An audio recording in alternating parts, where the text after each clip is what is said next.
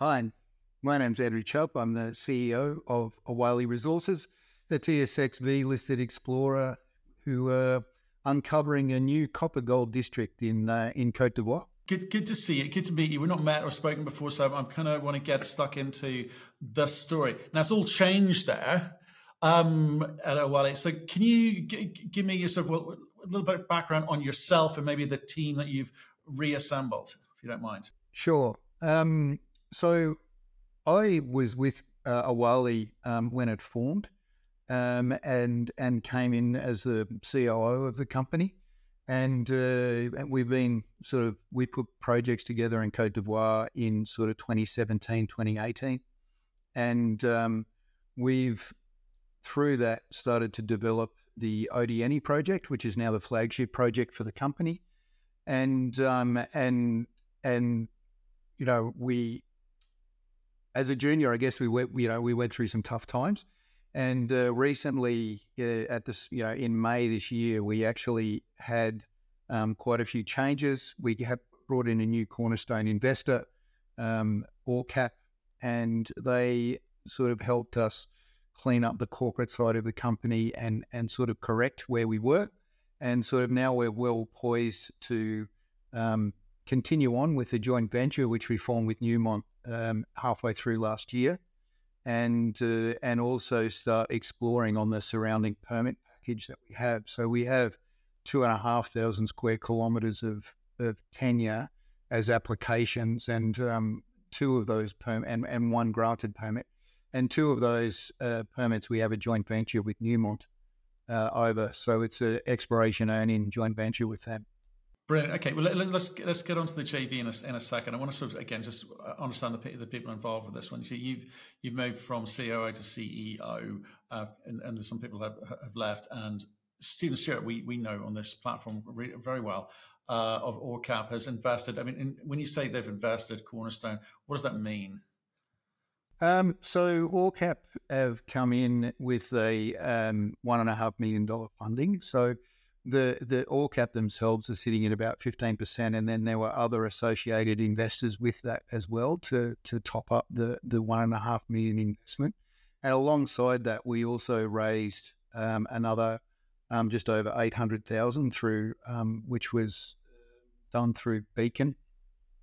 And so with that financing, Stephen came on the board, as well as one of his technical people, Charles Beaudry.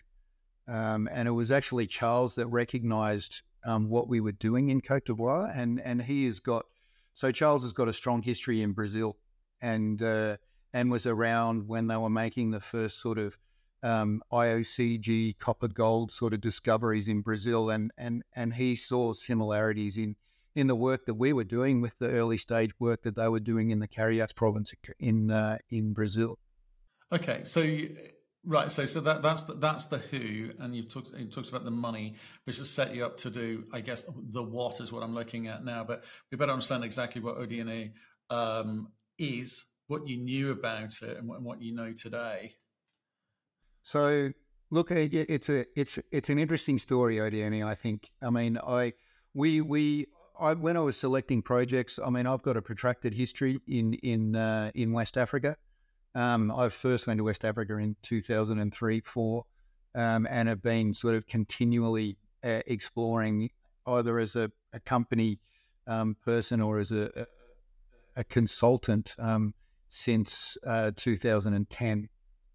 So I do have and worked in multiple countries in West Africa. So we went in there with the usual greenstone belt shear zone hosted orogenic models.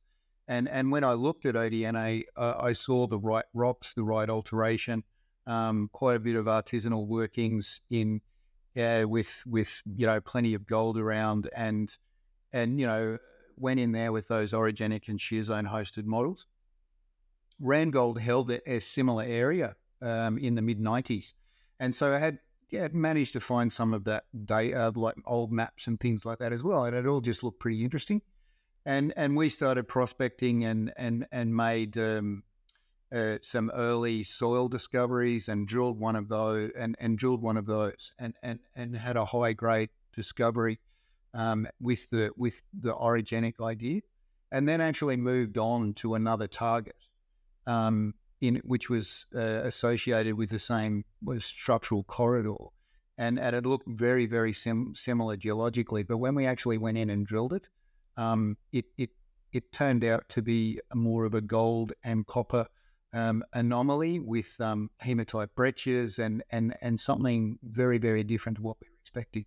So we went back to all the old data and started to unpack all this. There was base metal anomalism in the Randgold data, which we'd sort of put on the shelf and we're not quite sure. And we knew we were close to the Archean margin, but didn't really have a model for it or why.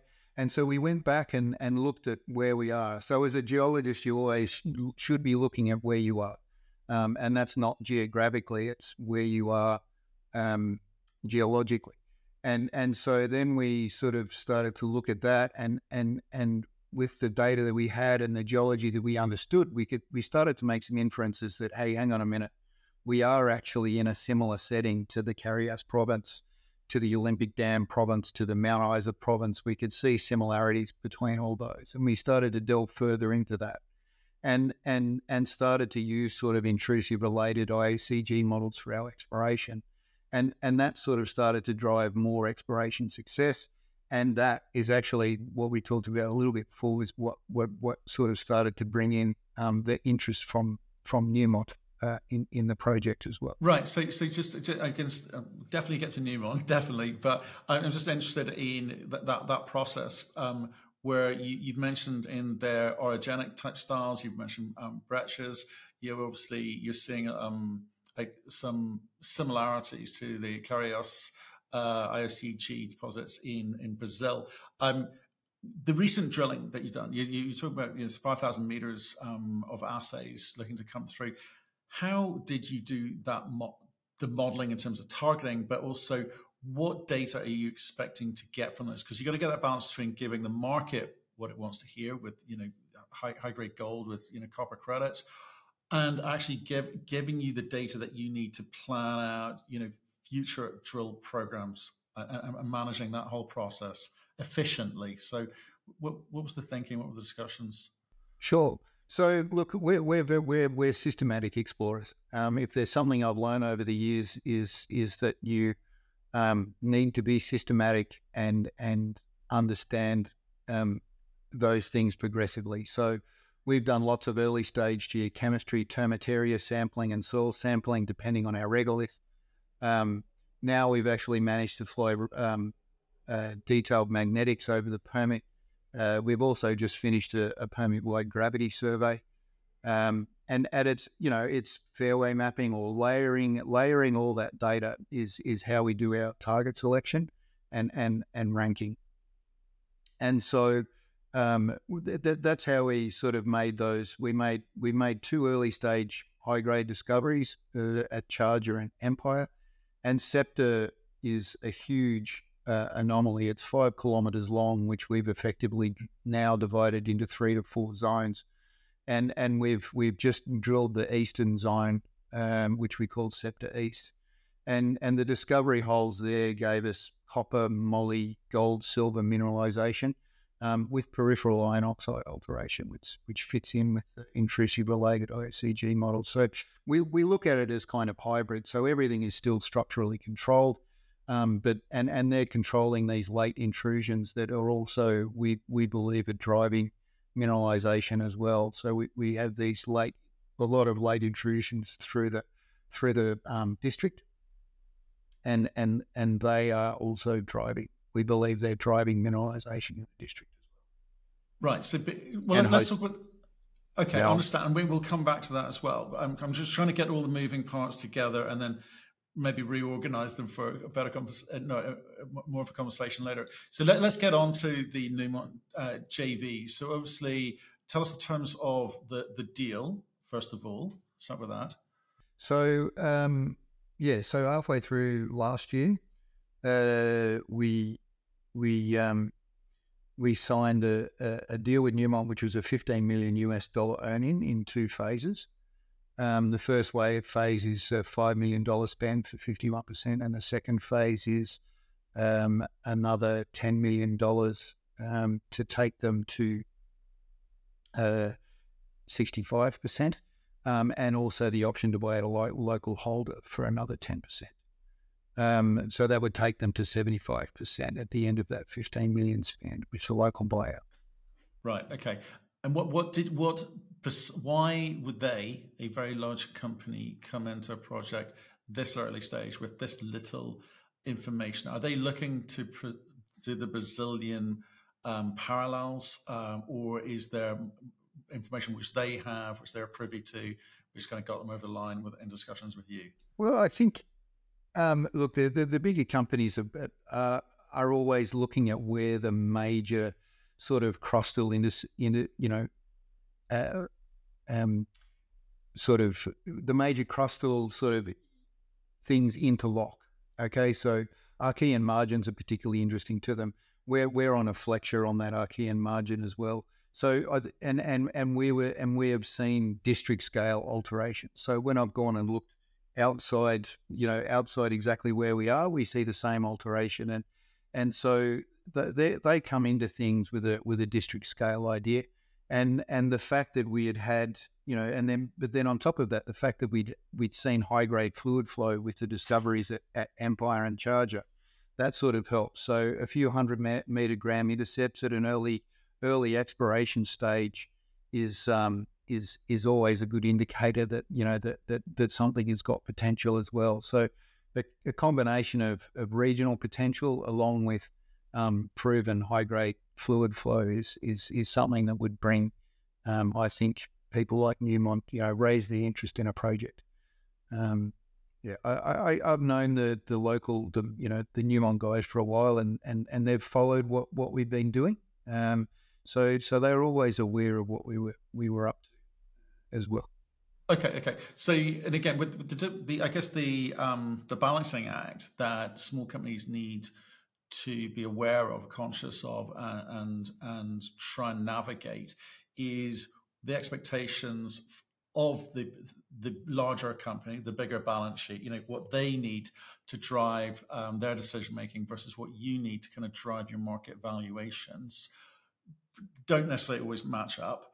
And on top of that, come the moment they've spent their $15 million, you need to be able to raise capital and presumably carry your own load to be able to retain that last 25% of this, or is there something more to the deal that we need to be aware of in terms of they'll take this through to FID? I mean, where does 15 million take them or you? Well, I guess there is, like under the deal, there is an option for them to fund further exploration or scoping and feasibility studies. So there is a deal there. As part of that, there is an option where we can effectively have them continue and dilute down to 15%. And so depending on how things are at that point in time, I guess we cross that bridge when we get to it. But there is that option for Newmont funding if at that sort of feasibility stage of a project a project life. Right, because what I guess what people will be asking is that does that 15 million for 75% equate to a good deal for shareholders? Because I guess there's two things could happen. One, they don't see the size and the scale that they need, which doesn't necessarily mean it won't be good for another company. It just won't be a Newmont-sized project. And they hand you, presumably, they hand everything back to you. Is that what happens? Yeah, that's right. And then we go. So there's a mechanism for us to go back to 51%, and then there's a dilution beyond that if we keep going.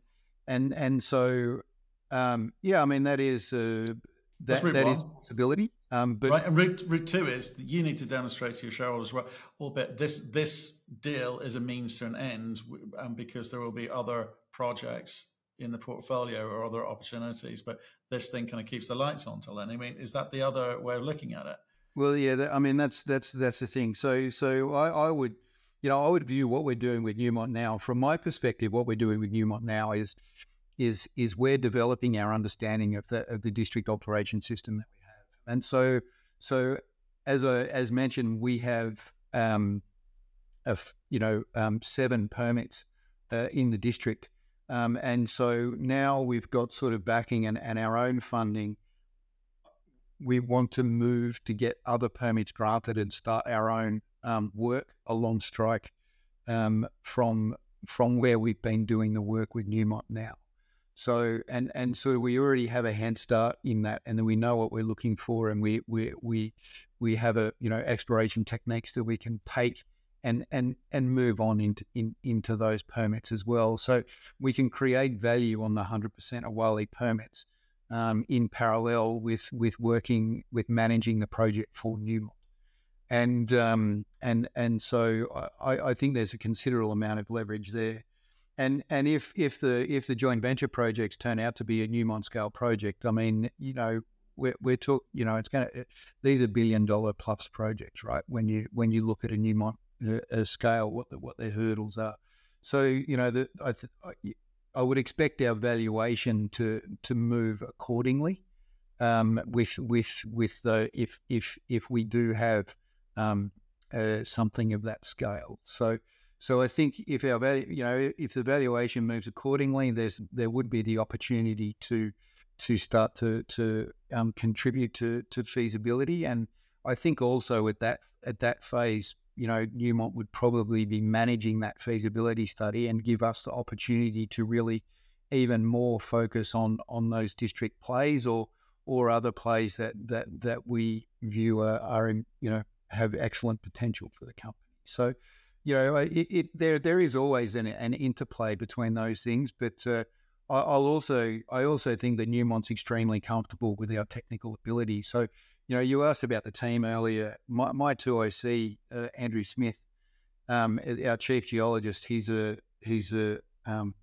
fantastic geologist and puts many of us to shame, to be honest. And so, our level of technical ability is high, and Newmont definitely recognise that. And Andrew and I have worked really hard at putting together a good Ivorian team on the ground as well. So we do have an excellent team in place to continue to drive everything forward. Right. So what I'm hearing is the Newmont deal is obviously very, very important, and it's I guess your flagship project in Odienné. But the money that you raised earlier with Stephen Stewart and Orcorp and others, 2.3, that will continue to advance some of the other regional opportunities as well, just so you can sort of see what's going on there and get a sense of how the structures underground actually work and how, if and how they're connected. I mean, in which case, how much time and effort and what's the balance between operational teams' time? I'll look at, with the early stage plays, we have scope to work those ourselves and work them up to initial drill programs next year. And perhaps have some early stage discoveries on those. So we have enough of a team in place to manage something like that with, I would manage that with contract arms and legs if you want to go into the detail. But we have the technical oversight, but you would use contract arms and legs to bring it up to implement the work. I guess is the way to put it. So that that can happen quite easily with managing their side of the story and doing plenty of drilling, and also starting to bring permits online for us and working those permits. Right. Okay. And talk to me about some drill costs, because and I think one of the press releases from back in July was talking about the 5,000 meters and obviously assays pending, etc., and $3 million of Newmont's money went to that. Was that, or no, actually it was for the 2023 drill program, right? So is the drilling finished for the year, or is there more to come? No, there should be more to come in Q4. So we've got a $3 million budget from Newmont for this year. And at this juncture, we've spent a little over one half of that budget. getting closer to 2 million. So there's still money and we're sitting in the middle of wet season. So we're in a quiet time now, and so there is funding in the kitty to move forward toward the end of to do more drilling toward the end of the year. So, and what sort of drilling are we talking about? Is it just RC, or are we doing diamond as well? RC and diamond. So the last program was a combination of the two, but so we put first diamond holes into Sceptre, and some follow-up diamond drilling at Charger as well, and then all the new prospects that we drilled were all diamond too. Okay, interesting. Okay, so how many more meters should we expect for obviously the rainy season? When rainy season will stop? Then Octoberish? Are we talking? So by the time it really dries out and you can get back in, it is October and perhaps even into November. And so look, the funding, how much drilling we actually do is actually also dependent on the funding for 2024. So Newmont is extremely bullish about the project. I would have thought they're very happy with the way the project is going. So there could be an acceleration of funding from them at the end of the year, which becomes part of the 2024 budget. So saying exactly how much drilling there would be is difficult, but it would be a minimum. The minimum based on the budget we have is like another 1,000 meters. Right. Okay. Fine. So, in fact, you better just remind us of, because I think we've both got it in our heads, but we're going to skip blithely through it. To remind people of the sorts of grades and balances between the kind of the gold, copper, and I think there's possibly even a little bit of silver in there as well. But could you do that? So look, we have multiple prospects, and it sort of depends on the prospect. So Empire and Charger are sort of high grade the gold systems. We have multiple 100 gram meter intercepts and gold at those two prospects. And then Sceptre is a little bit different in that it's a large, or Sceptre East in particular is sort of a large tonnage, lower grade, sort of more along the lines of IOCGs and if you're not familiar with Iron Oxide Copper Gold sort of grades, it's the porphyry kind of grade that you're looking at. So,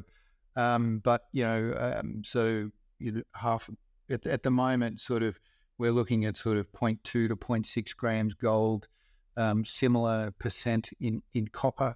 And then silver credits with that as well as molybdenum.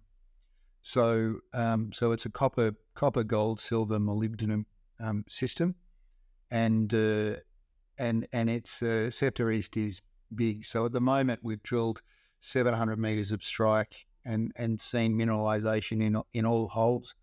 And we've in this recent program we drilled one hole to a depth of 365 meters down hole, which is about 275 meters vertical. And the results from that drill hole, we've got 358, it's almost from surface. So from 6 meters, it's mineralized at 0.34% copper equivalent. Things are open along strike beyond that 700 meters. And the system at the moment is sort of 400 meters wide and open at depth as well. And we've done very little drilling. So there's, I think 15 or 17 holes in that system. And we know these things are zoned. And so with this drilling, we'll be able to start looking at that zonation. Is there an alteration zonation with that? And start to try and, understand where we are in that mineralite system as well. Right. Okay. Understand. Well, I get I guess as the assays come out, you'll be able to kind of paint a picture for us there. How things are progressing. Just in terms of let's talk about West Africa. Let's talk about Côte d'Ivoire. Let's talk about ability to operate in country, etc. Okay. So Western Africa, different countries have different foreign investment profiles in terms of attractiveness. Côte d'Ivoire for you guys, how long have you been operating there? What can you tell us in terms of your ability to do business? Look, as mentioned, we sort of put the projects were put together in 2017, and the country was actually still quite open from an exploration perspective at that stage. So that's what enabled me to actually peg a lot of open ground in that Odienné district as well, and I even pegged more once we sort of cottoned on to our new IOCG ideas as well. As far as a jurisdiction to operate in, it's a really, like, as mentioned, I've operated in Mali, Burkina Faso, Niger, Ghana, Liberia as well. So when I benchmark, it's a good jurisdiction to be operating in. The mining code is pretty sound, and so, we don't really have any issues. We have good relationships with the various people in the government, departments that you need to have relationships with, on an ongoing basis, and keeping them informed of what you're doing. And so, yeah, it is a good jurisdiction to operate in. And I think it's as a foreign investment, not just in mining, there's been quite a few new mine developments in the last 3 years as well. So Endeavour's developed a couple new mines. So that sort of things is really good, but also it's just a general foreign investment destination. Côte d'Ivoire has been a bit of a poster boy in West Africa for the last, since 2012. There's been a lot of foreign direct investment in Côte d'Ivoire. Right. Okay. Yeah, we've spoken to a few companies operating in country. Always worth checking and name checking, etc. Now, talk to me about moving forward next 12 months and so, in terms of those kind of long poles in the tent and causes for concern, and need managing. Obviously, access to site via roads that work, power, water, all of those sorts of things that you kind of need to kind of manage the guys on the ground, and permitting, obviously, as well. How's that? So for an exploration company, we're extremely lucky because there's a tarred road that goes right through the middle of the property to the main town, which is called Odienné, and we have our, Odienné is a large town, I think, sort of in that 40,000-50,000 plus range. And so we effectively house ourselves. We've got an office and a large house which the guys live in, as two separate entities in the Odienné town, and then beyond that there is laterite sheeted roads that go through to Guinea, within the permit area as well. So the access is fantastic. And as far as the senior guys go, there's also regular flights with Air Côte d'Ivoire, actually to Odienné. So there's 3 flights a week to Odienné for shifting people around and things like that as well. So it's extremely well facilitated from a logistic perspective, and there are we source very little from Abidjan. We get most of the things from Odienné town or the surrounding bigger towns in the district. Right. Okay. And with regards to the ability to do that, obviously you need permits for quite a few things. Is that a kind of easy process? Permitting is in. We do. I said, being able, obviously you've obviously got drill permitting in place. Are there any other kind of, I guess, paperwork, red tape, obstructions to your ability to do business? No. I mean, look, so for me, I've been operating in West Africa for a long time, and so it's really about talking to people, and so as part of our team, we've got our senior geologist, but we've also got a dedicated community relations ESG person, and we keep a strong relationship with all the different stakeholders in the district. Be that at a village level, a customary level, government levels, the gendarmerie, the police, the local mosques, all those sorts of things. We use all those things to facilitate letting people in the district understand who we are and what we're doing. and so that's another thing. That's another thing Newmont was impressed with when they came in, because that's a big thing for them, is that social governance, and so we've got strong social governance things in place. And look, one of the things you do mention is that because our permit was granted earlier, there is what they call Forêt Classée, which are like state forests, which are used for logging in our permit area. And so we've worked with the government forestry authority and other people, and I guess we're not the only ones. Other people have made those relationships with Sodafor, they're called, as well. But we have an agreement with Sodafor where we actually pay for their. They have a tree nursery. We pay for part of that tree nursery, and they do we fund sort of replanting in their state forests as well. So look, that's really the only that one is the only official permitting that we have actually done, is so when we're operating in those state forests, we have given them a 12-month plan, and we operate within those parameters, and every 12 months we renew that 12-month plan. And so but as far as the mining authority goes, we have a good relationship with them as well. They come and visit on a regular basis. There's a guy stationed in Odienné. He knows what we're doing, and so we just keep an open door policy with all the stakeholders, and when you operate like that, in my experience, you usually can do what you need to do within the timeframes that you're trying to do them within. Okay, well, just to kind of finish up, just remind us of what we should be expecting to hear from you, for the rest of this year and maybe into next. So of course we've got more drill results coming through. So we recently drilled 5 prospects. So there's follow up at Sceptre and Charger, Sceptre East and Charger, but we've also drilled Sceptre Main, Lando, and another one called BDM. So we've got sort of first scout holes in those other prospects, which we're pretty excited about.